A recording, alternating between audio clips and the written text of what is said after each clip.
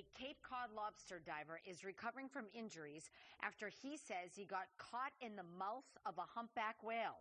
Our David Beanick just spoke with this man and is live in Wellfleet. David, this is unbelievable.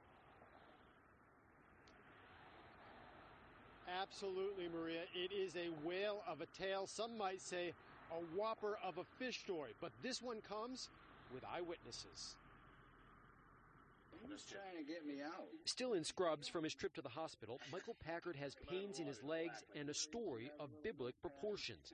Packard was diving off his lobster boat, was near the bottom when he says all of a sudden he felt as if he'd been hit by a truck. And everything went black. And all I could feel was just muscle and skin all around me. Packard says he was in total darkness and he could feel the whale's movement in the water.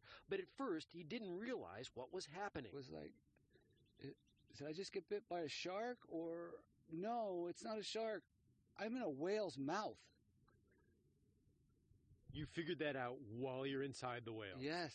He struggled, thought about his wife and 2 sons, and thought he might die.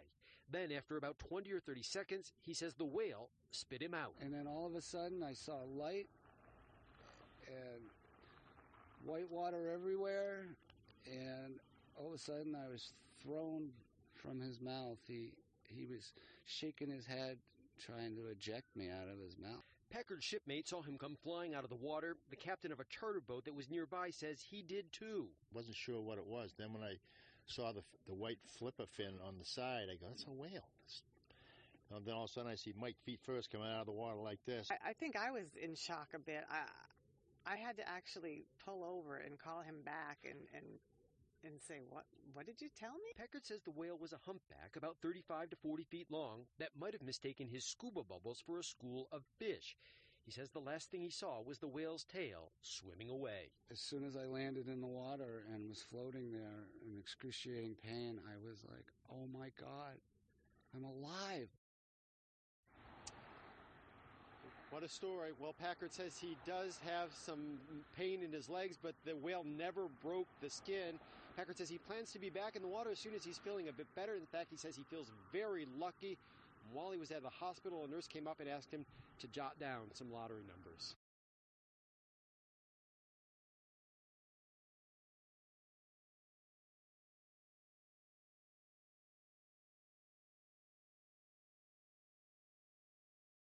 June 11th, I turned on social media and I saw that story, and it was proof to me that Jesus loves me, because my birthday was June 10th, and I'm preaching on Jonah on June 20th, and so I just felt like God said, Scott, it was your birthday. I know it's a day late, but here is the perfect introduction for your sermon on Jonah. So if anybody needs proof that Jesus loves Scott, this story is it. Michael Packard is his name, and he was swallowed by a whale, humpback whale, and I guess it was a pretty long 30 or 45 seconds there, and he says he wants to get back in the water. I'm not sure I would ever get back in the water again if I had gotten swallowed by a whale, but he did. Now, before we jump into that message today on Jonah, I want to do 2 things. One, I want to speak to Father's Day. Today is, it's a unique day. It's different than Mother's Day. In the church, we had like 3 big attendance days. There's Christmas, there's Easter, and there's Mother's Day. All the moms are like, I want to go to church. And then all the dads are like, it's Father's Day. I don't want to go to church. So the fact that you're here, I want to acknowledge that and appreciate that. But I also want to acknowledge that like Mother's Day, Father's Day includes a wide variety of experiences because we represent a wide variety of relationships with our dads. And for some of you, your dad is a source of tremendous joy. He was a gift, and he has shaped who you are today in really positive ways. For others of you, you grew up without a dad, or maybe you wish you grew up without a dad because your dad was the source of a lot of pain and trauma. Some of the people in the room today that you are the dad of children, either biologically or through foster or through adoption or as a stepdad, and you're navigating those challenges. For some of you, you're a grieving dad because you've lost a child, or you're estranged from a child, or you wanted to be a dad and that child didn't make it into this world. And some of you have picked up the mantle of fathering, even though those aren't your kids. You're a father figure. You're a mentor. You've become like a dad to them. And so in the midst of all of that, we want to acknowledge that being a dad is an incredibly difficult calling. And it's a special thing. And so often what happens on Mother's Day is we raise up moms, and on Father's Day we beat down dads, and that is not my intention today. I'm just glad that you're here, and you kind of push through those variety of emotions, and I hope today is a really life-giving time for you. I also want to get you caught up. If you haven't been with us, we're in a series this summer called Relentless. We're working our way through this overlooked and underexplored section of the Bible known as the Minor Prophets. These 12 books between Hosea and Malachi that tell the story of God speaking to his people with a relentless love, a relentless mercy, a relentless pursuit that he is going after them. And so far we've talked about Hosea, Joel, Amos, Obadiah, and now we're on to Jonah. So we're about a third, heading towards halfway through this series. Now we're going to jump in today to this message about Jonah. And I want to acknowledge that I think for a lot of people, they go, oh yeah, I've heard that story, like the guy in the video, he got swallowed by a whale, And we kind of hear, if you grew up in church, this story even from a young age. But here's the problem for a lot of you if you've heard about Jonah before, especially if you grew up in church, that there's more here than you've heard before. This is the problem, I think, sometimes of being overly familiar with God's Word or sections of God's Word, that you're hard-hearted to hearing it.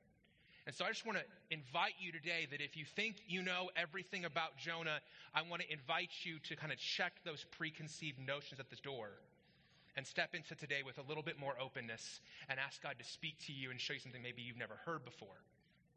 And if you've never heard the story of Jonah before, then I hope this is really helpful for you. A little bit of background on Jonah if you're taking notes. Jonah was a real man. Now you go, Scott, why is that significant? Well, twofold. I'm going to use the word story a lot today, but that isn't to say that this is a made-up story. It is a real-life story. But there are many people who believe that Jonah was not a real story, that it was a fable, a parable, some sort of allegory, that it didn't literally happen. And I don't subscribe to that view, primarily because of the words of Jesus. We'll read one of these passages later on today, but in Matthew 12 and in Luke 11, Jesus refers to Jonah as if he was a real person. Jesus describes the impact of Jonah's life as if those people who were impacted by him were real people. So because Jonah is treated by Jesus as a real person, I think we should treat him as a real person too. Jonah was a Jewish prophet from the land of Zebulun. Now, since most of you aren't experts at ancient Israeli geography, I'm going to give you a little help here. He's from this town called Gath Hefer, right there.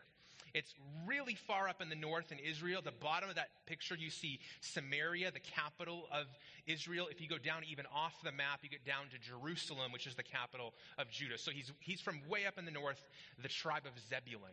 He ministered during the reign of Jeroboam II over a 40-year period. And if you've been here in this series, I mentioned we've covered some other prophets so far. Those are Hosea and Amos. And Hosea and Amos were actually contemporaries of Jonah. They were prophesying at the same time and dealing with many similar things. Now, let me tell you before I give you the big idea real quick.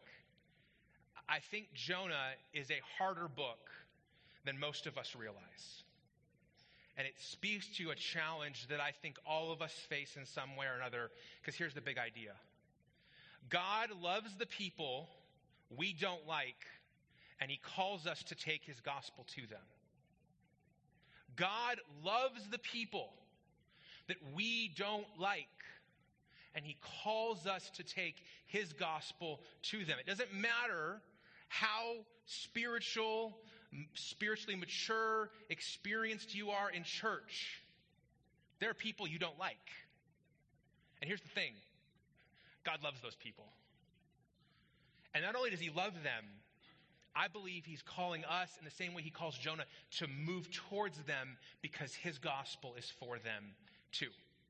Today, we're going to share through this book 7 important truths about how God works. And if you have your Bible, I want to invite you to open it up to Jonah today. As I mentioned, Jonah is near the back third of your Bible. It's after the book of Obadiah, and it's before the book of Micah. And if you hit the book of Matthew, you've gone too far, head back towards the front. It's a short book. It's like 47 verses. So I timed myself. This is kind of my normal track record in this series. I timed myself. It took me about 6.5 minutes to read it out loud. Again, not that long of a read. I'd encourage you to read it this week. But in Jonah chapter 1, we're going to see the intro to this book. And I want you to invite you to stand. We won't stand for reading all the passages today, but I want us to honor God's word and recognize that these are not my words. These are not your words. These are his words. And then Kelly, if you could just advance this section for me. Jonah chapter 1, verse 1 says, "The word of the Lord came to Jonah, son of Amittai. Get up, go to the great city of Nineveh and preach against it, because their evil has come up before me." Jonah got up to flee to Tarshish, which you'll notice is not the city God sent him to, from the Lord's presence. He went down to Joppa and found a ship going to Tarshish. He paid the fare and went down into the ship, to go with them to Tarshish from the Lord's presence. God, I pray that today we would be open-hearted, open-eared, and open-eyed. I pray that our experience with the story of Jonah would not be a barrier to you speaking to us. And I pray that you might reveal in us the places you're trying to realign and reorient towards you and your heart today. In your name we pray, Jesus. Amen. You can be seated. Now, this passage, Jonah 1 through 3, gives us our first truth about how God works. God issues uncomfortable callings. God's in the business of calling his people to things that make them uncomfortable. Now, we live in a world today where often the way we discern how God is working is we say, as well as God opening doors, which is kind of a Christianese for, are things easy? But according to the scriptures, some of the best signs that you're pursuing what God has for you is not that it's easy, but that it's uncomfortable and it's hard. God calls us to hard and difficult things. And that's what happens for Jonah. He's preaching to his people. Elsewhere in the Bible, it tells us that Jonah's previous message to Israel was that they were going to take more land. And they did. Everybody wants to be the prophet for that, you know? You're going to grow your territory. And he's speaking to his own people. But God shows up to Jonah in Jonah chapter 1, verse 1 and says, "Hey, Jonah, I want you to leave the place where you're comfortable. I want you to leave the people that you're known by and that you know. And I want you to leave and go to these people in Nineveh, and I want you to preach to them." Now, the problem is that Nineveh is the capital of Assyria. And Assyria was already the enemy of the people of Israel. Later, possibly 40 to 70 years later, Assyria is going to destroy Samaria and Israel. They're going to take it over. And so the calling that God puts on Jonah, the uncomfortable calling, he says, I want you to go to your enemies, go into their city, and then preach to them that I might show them mercy. Remember, God loves people you don't like and sends you to preach his gospel to them. This calling shows up in Jonah's life in a way that is without invitation or his approval. God didn't say, "Hey, Jonah, I've got an invitation for you. Would you just like a calendar request and an Outlook? Would you just say yes or no? Do you accept or reject it?" No. God says, "This is the calling I'm giving you. I didn't ask your permission. I'm not asking your blessing, and I'm inviting you to follow me." And so often what happens in our lives is that God calls us to things that we didn't ask for, that we didn't see coming, and that press us beyond our comfort zone. For many of you, that is the calling of fatherhood. I'll tell you, the very first time that the doctor put my son in my arms, I felt the uncomfortable calling of fatherhood. I was terrified. It's like, what am I doing? I'm responsible for this little thing? I got to take care of this little thing? If you ask my wife, I'm not even taking care of myself, and I'm taking care of you. And for every dad that I know, that uncomfortable calling looks different. For some dads, it's being emotionally available to their kids. You're really good at going to work and bringing home provision for the family. You're just not good at being there for your family. And for some, it's the discipline of taking your kids into experiences that maybe you weren't given and you don't feel comfortable with, but you want them to have. Maybe it's wading into conversations with your kids that your dad didn't have with you or had poorly with you. Maybe it's that your spouse is better at articulating things of faith, and yet your kids need to see and hear you articulating things of faith, so they think that this isn't just a show on Sunday, but they see that it's real tomorrow. For so many fathers, there are uncomfortable pieces of that calling, and even if you're not a father, there are uncomfortable pieces of your calling too. So I just want to encourage you that God is going to call you into purposes and plans he has for you, but be prepared. One of the signs that God is in it is probably going to be that you don't want to be. That you're going to be uncomfortable and that you're going to be stretched, because that's the story of Jonah. So Jonah runs away. I pick the story in verse 4. But the Lord threw a great wind onto the sea, and such a great storm arose on the sea that the ship threatened to break apart. And the sailors were afraid, and each cried out to his God. There were no atheists on that ship. They were all calling out to their gods. They threw the ship's cargo into the sea to lighten the load. Meanwhile, Jonah had gone down to the lowest part of the vessel, and he'd stretched out, and he'd fallen into a deep sleep.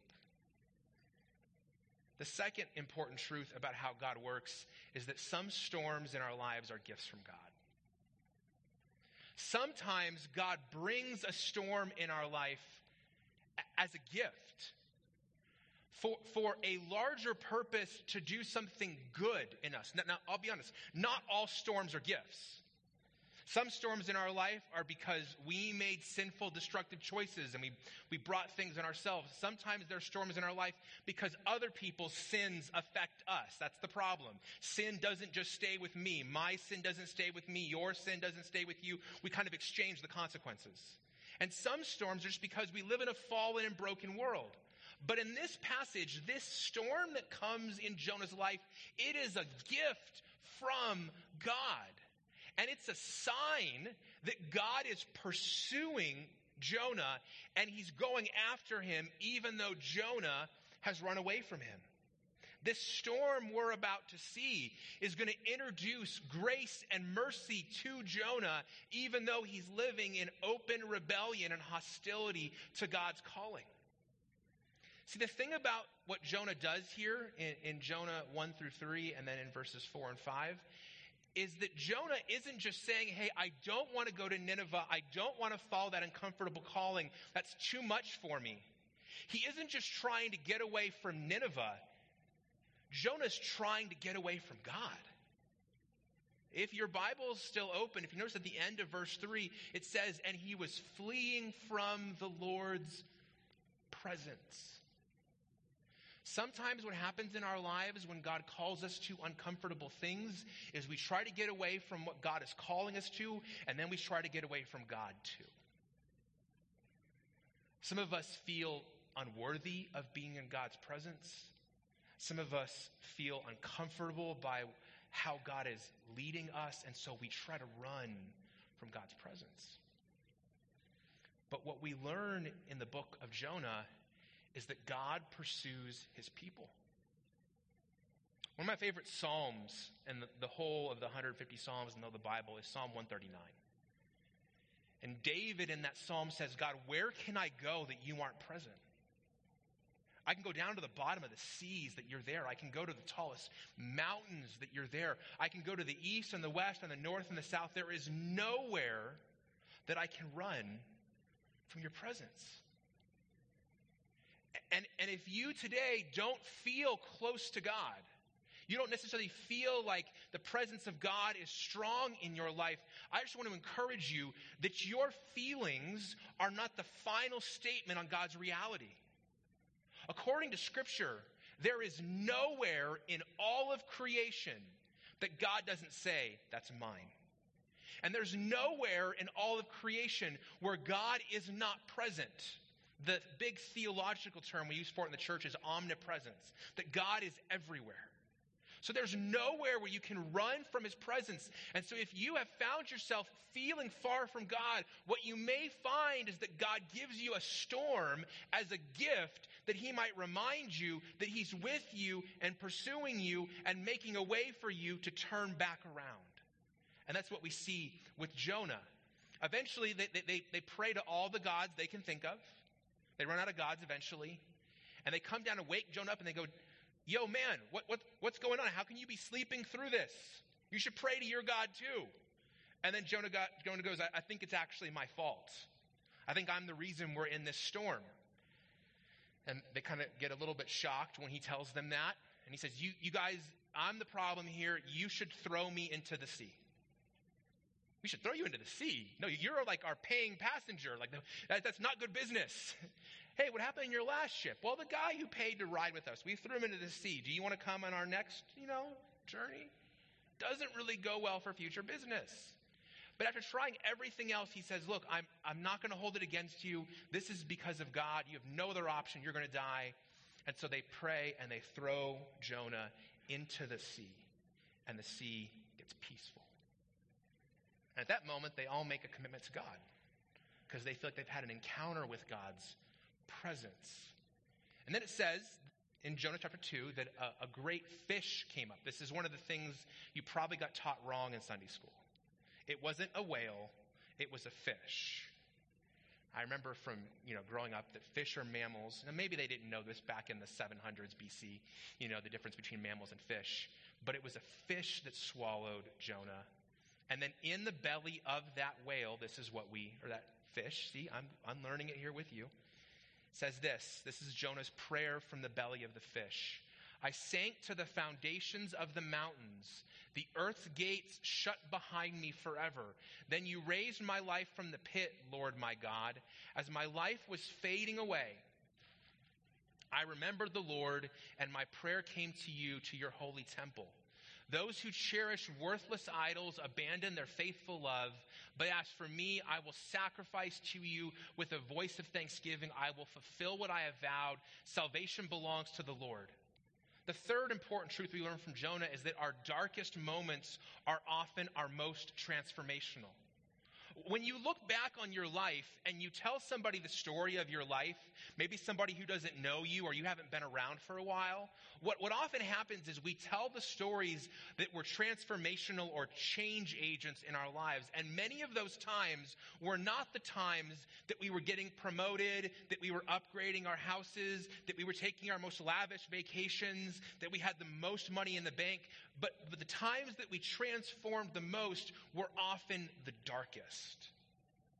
And this is what we see in Jonah's story. He's in the belly of this fish, and he prays this profound prayer. He actually prays his best prayer in his worst moment. And the same thing's often true for us. Some of our best times of prayer, some of our times of most intimacy and connection with God happen when things are the darkest.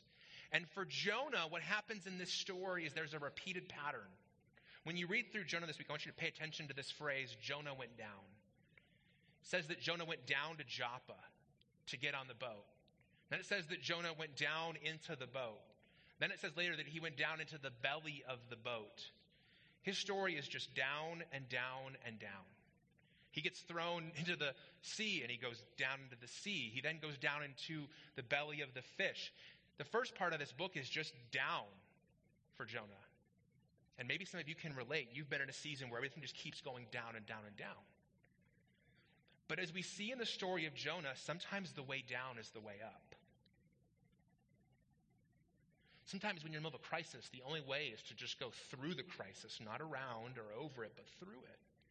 And for Jonah, he goes down and he meets God in the belly of this fish. And as we'll see later, he then goes up later. And we, with all of our strength and our might, often resist the way down, only to find ourselves resisting God's work in our lives.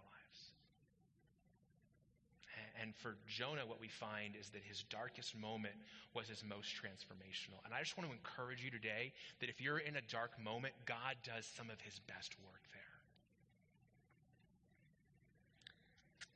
It says here in an earlier part of Jonah that the Lord appointed a great fish to swallow Jonah, and Jonah was in the belly of the fish 3 days and 3 nights. For those of you who have been around church for any period of time, you should have a bell going off in your head right now. And that's because our fourth lesson is that Jonah's imperfect story points us to the perfect work of Jesus. See, often I think what happens when we read through the Bible is we see these people whose names are attached to books or whose stories that we read go, man, that person is a hero. Here's the problem. Jonah is not a hero. He's not someone you should model your life after, as we'll see in a little bit. The hero of the book of Jonah is not Jonah. It's God. God's the hero. And what we see in the book of Jonah is that we see again and again, Jonah is an imperfect example of things that later on Jesus is a perfect example of. I owe credit to Warren Wiersbe, whose commentary I'm using in this series, and he makes a number of points about how Jesus is greater than Jonah. He said, Jesus is greater in his message, for Jonah preaches a message of judgment, but Jesus preaches a message of grace and salvation. Jonah almost dies for his own sins in the ocean, but Jesus willingly dies for the sins of the world. Jonah's ministry was to one city, but Jesus was the Savior of the world. Later on, we're going to see that Jonah obeys God, but not from his heart. Yet Jesus always did what pleased his Father.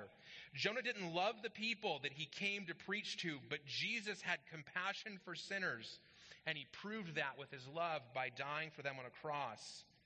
On the cross, outside of a city, Jesus asked God to forgive those who killed him, and yet Jonah, in a little bit, we're going to see, wait outside a city to see if God would kill those that he would not forgive. The hero of the book of Jonah is God, and Jonah's imperfect actions point us to what Jesus ultimately fulfills. Jonah 3. This is after Jonah's out of the fish. The word of the Lord came to Jonah a second time. Get up. I feel like God at that moment had a little bit of James Brown in him.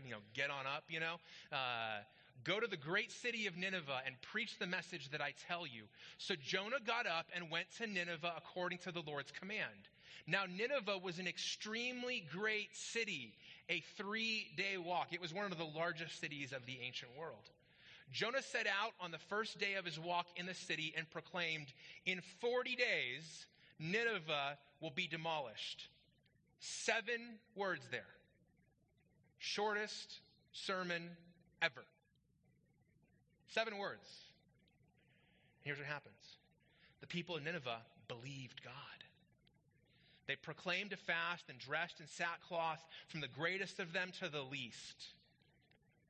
It's the 5th lesson, that no one is beyond the reach of God's grace.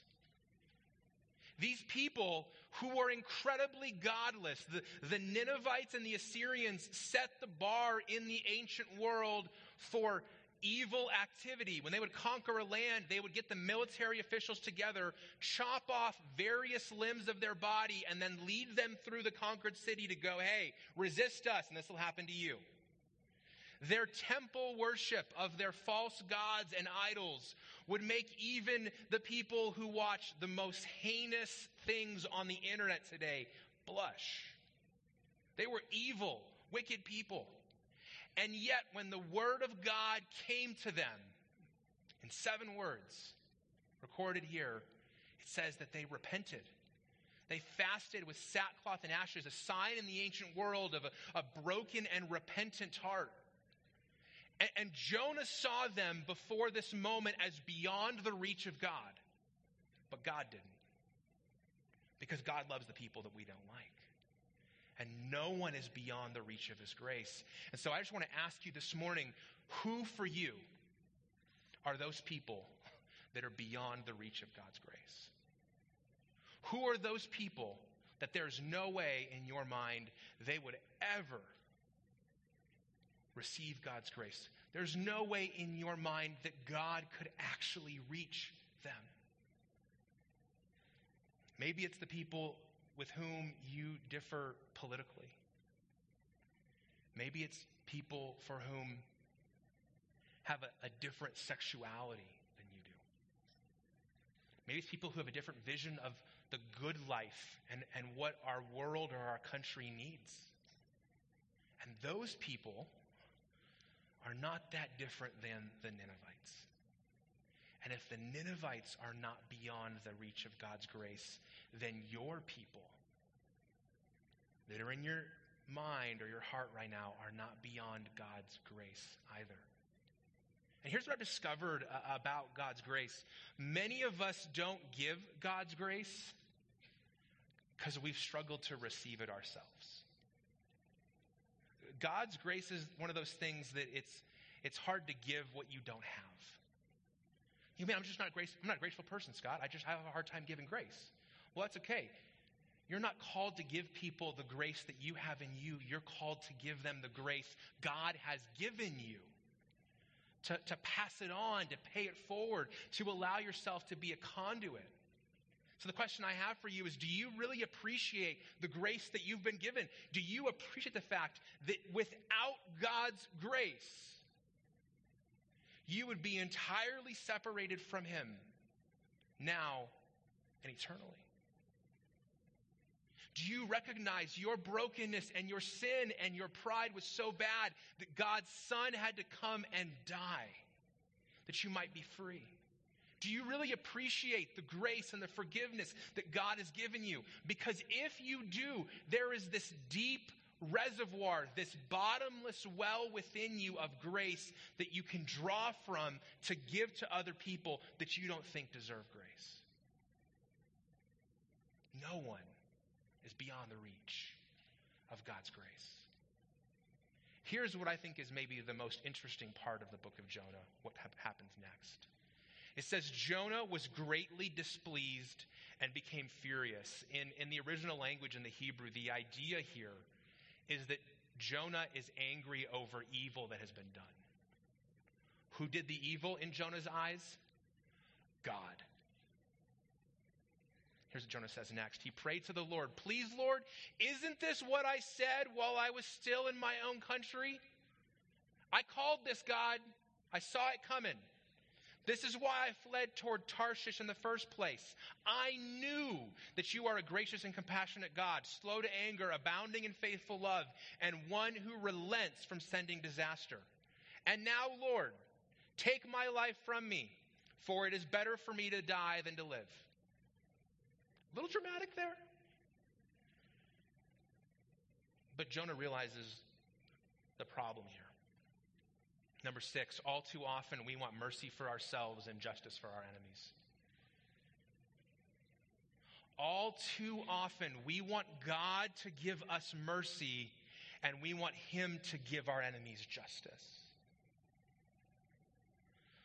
Jonah loved the idea that he was part of God's chosen people, the Israelites, people for whom God would give mercy again and again. But what he didn't like was the potential that God might give their enemies mercy too. And he says, that's why I ran away, because I knew this is what you would do.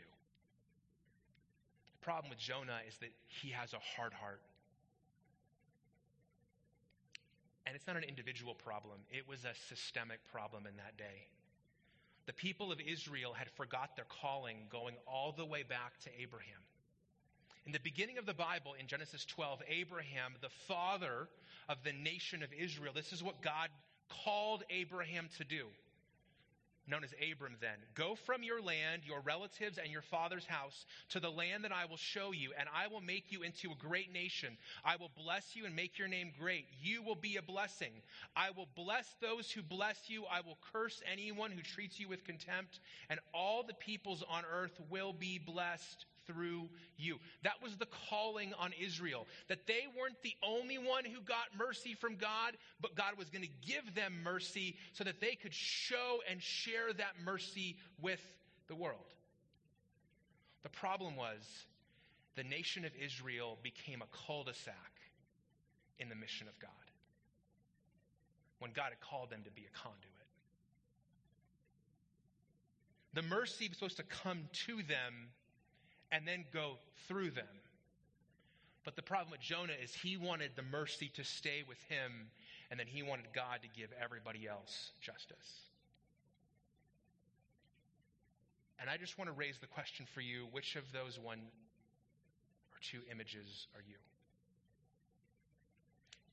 Do you want God to give you mercy, but not the people you don't like?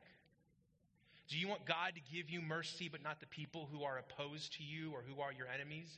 Oh, you want them to get God's justice? The problem is, at the end of the day, none of us actually deserve the mercy of God. All of us actually deserve the justice of God. And our hearts are not aligned with God when we want mercy for ourselves and justice for other people. So this week, as you drive around and if you turn into a cul-de-sac, I live in a cul-de-sac, so this is a daily reminder for me. I just want you to remind yourself, am I a cul-de-sac or am I a conduit? Is God's mercy stopping with me and I'm hoarding it for myself? Or am I recognizing the same calling God gave Abraham, he's given to me, to be a person who shares mercy and not hoards it? Here's how the book of Jonah ends. It says, "Then God asked Jonah, 'Is it right for you to be angry about the plant?'" If you read through Jonah this week, you'll see that God gave Jonah a plant after preaching, and it gave him shade, but then God sent a worm, and the worm ate through the plant. For those of you who do gardening now, you know what that it's like. You know the anger of that plant being eaten. And Jonah's angry at God that his plant is gone. "Is it right for you to be angry about my plant?" "Yes, it is right." Jonah said, "I'm angry enough to die." This is kind of his repeated line in this chapter. And the Lord said, "You cared about the plant, which you did not labor over and did not grow. It appeared in a night and it perished in a night. So may I not care about the great city of Nineveh, which has more than 120,000 people who cannot distinguish between their right hand and their left, as well as many animals." Last lesson for today.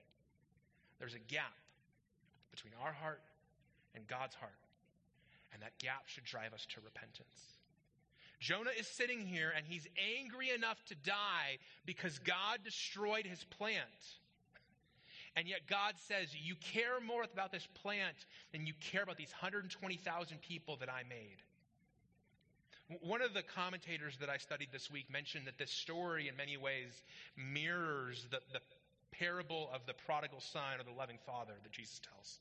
In that parable, there's a younger son that runs away from the father, and he's far from the father who represents God in the story. And eventually he comes back home. And in many ways, that's kind of Jonah at the beginning of the story. Jonah runs away from God, but God has a heart of a father. And that's why the parable of the prodigal son really should be called the parable of the loving father, because it's more about the father than it is the sons. He pursues him, loves him, waits for him, forgives him. That's Jonah at the beginning of the story. At the end of the book of Jonah, Jonah's just mad. He's on the outside of what God's doing, angry enough to die at what God did, in the same way that in the parable Jesus tells, the older brother is on the outside of the party to celebrate God's relentless love, and he's mad too. And friends, that's how the story ends. In Matthew 12, the passage I mentioned earlier, Jesus says the men of Nineveh will stand up at the judgment with this generation and condemn it because they repented at Jonah's preaching.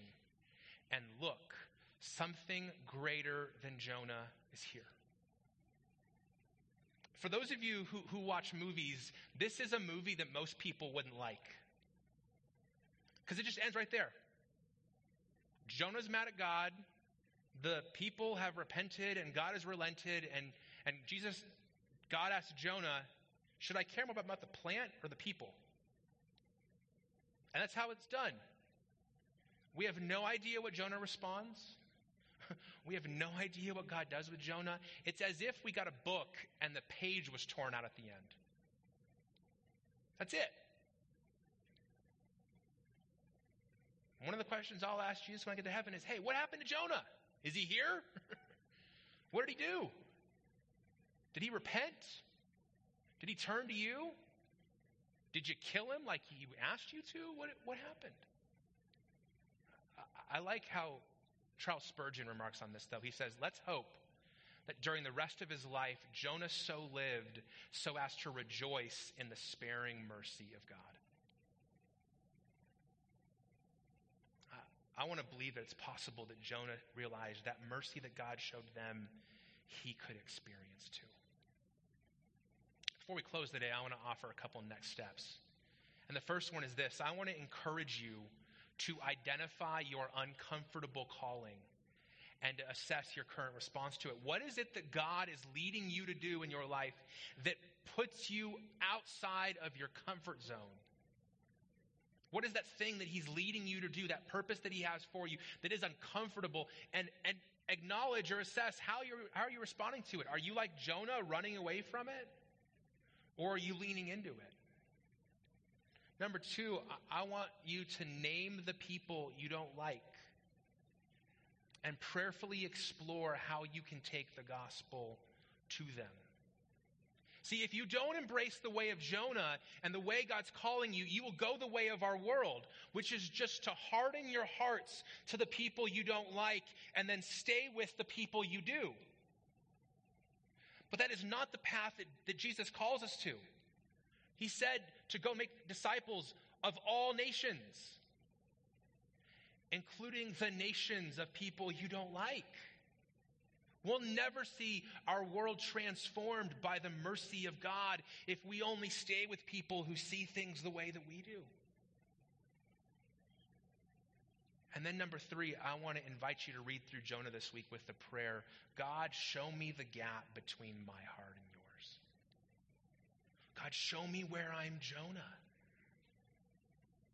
And God, allow me the opportunity to repent and turn. Would you pray with me? Jesus, we thank you that there is so much more here than we realize. We thank you that there is an opportunity for us today that you gave the nation of Nineveh for us to repent. Jesus, none of us deserve your mercy. None of us deserve your grace. They are unmerited gifts. And Jesus, we confess that so often we have hoarded what you meant to be shared. We confess that so often we have missed the great mercy and grace that you've given us. And because we haven't received it fully, we're not giving it. Jesus, we live in a merciless time. A grace drought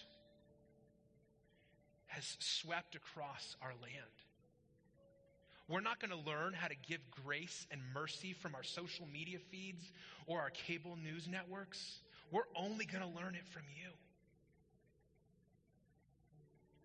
And I pray that we would be surprised anew, introduced anew to your mercy and grace. That our brokenness and our failures and our pain and our discomfort and our inadequacy pales in the face of your mercy. Thank you for coming after us when we were like Jonah, with your relentless love. We wouldn't be here without it. In your name we pray, Jesus. Amen.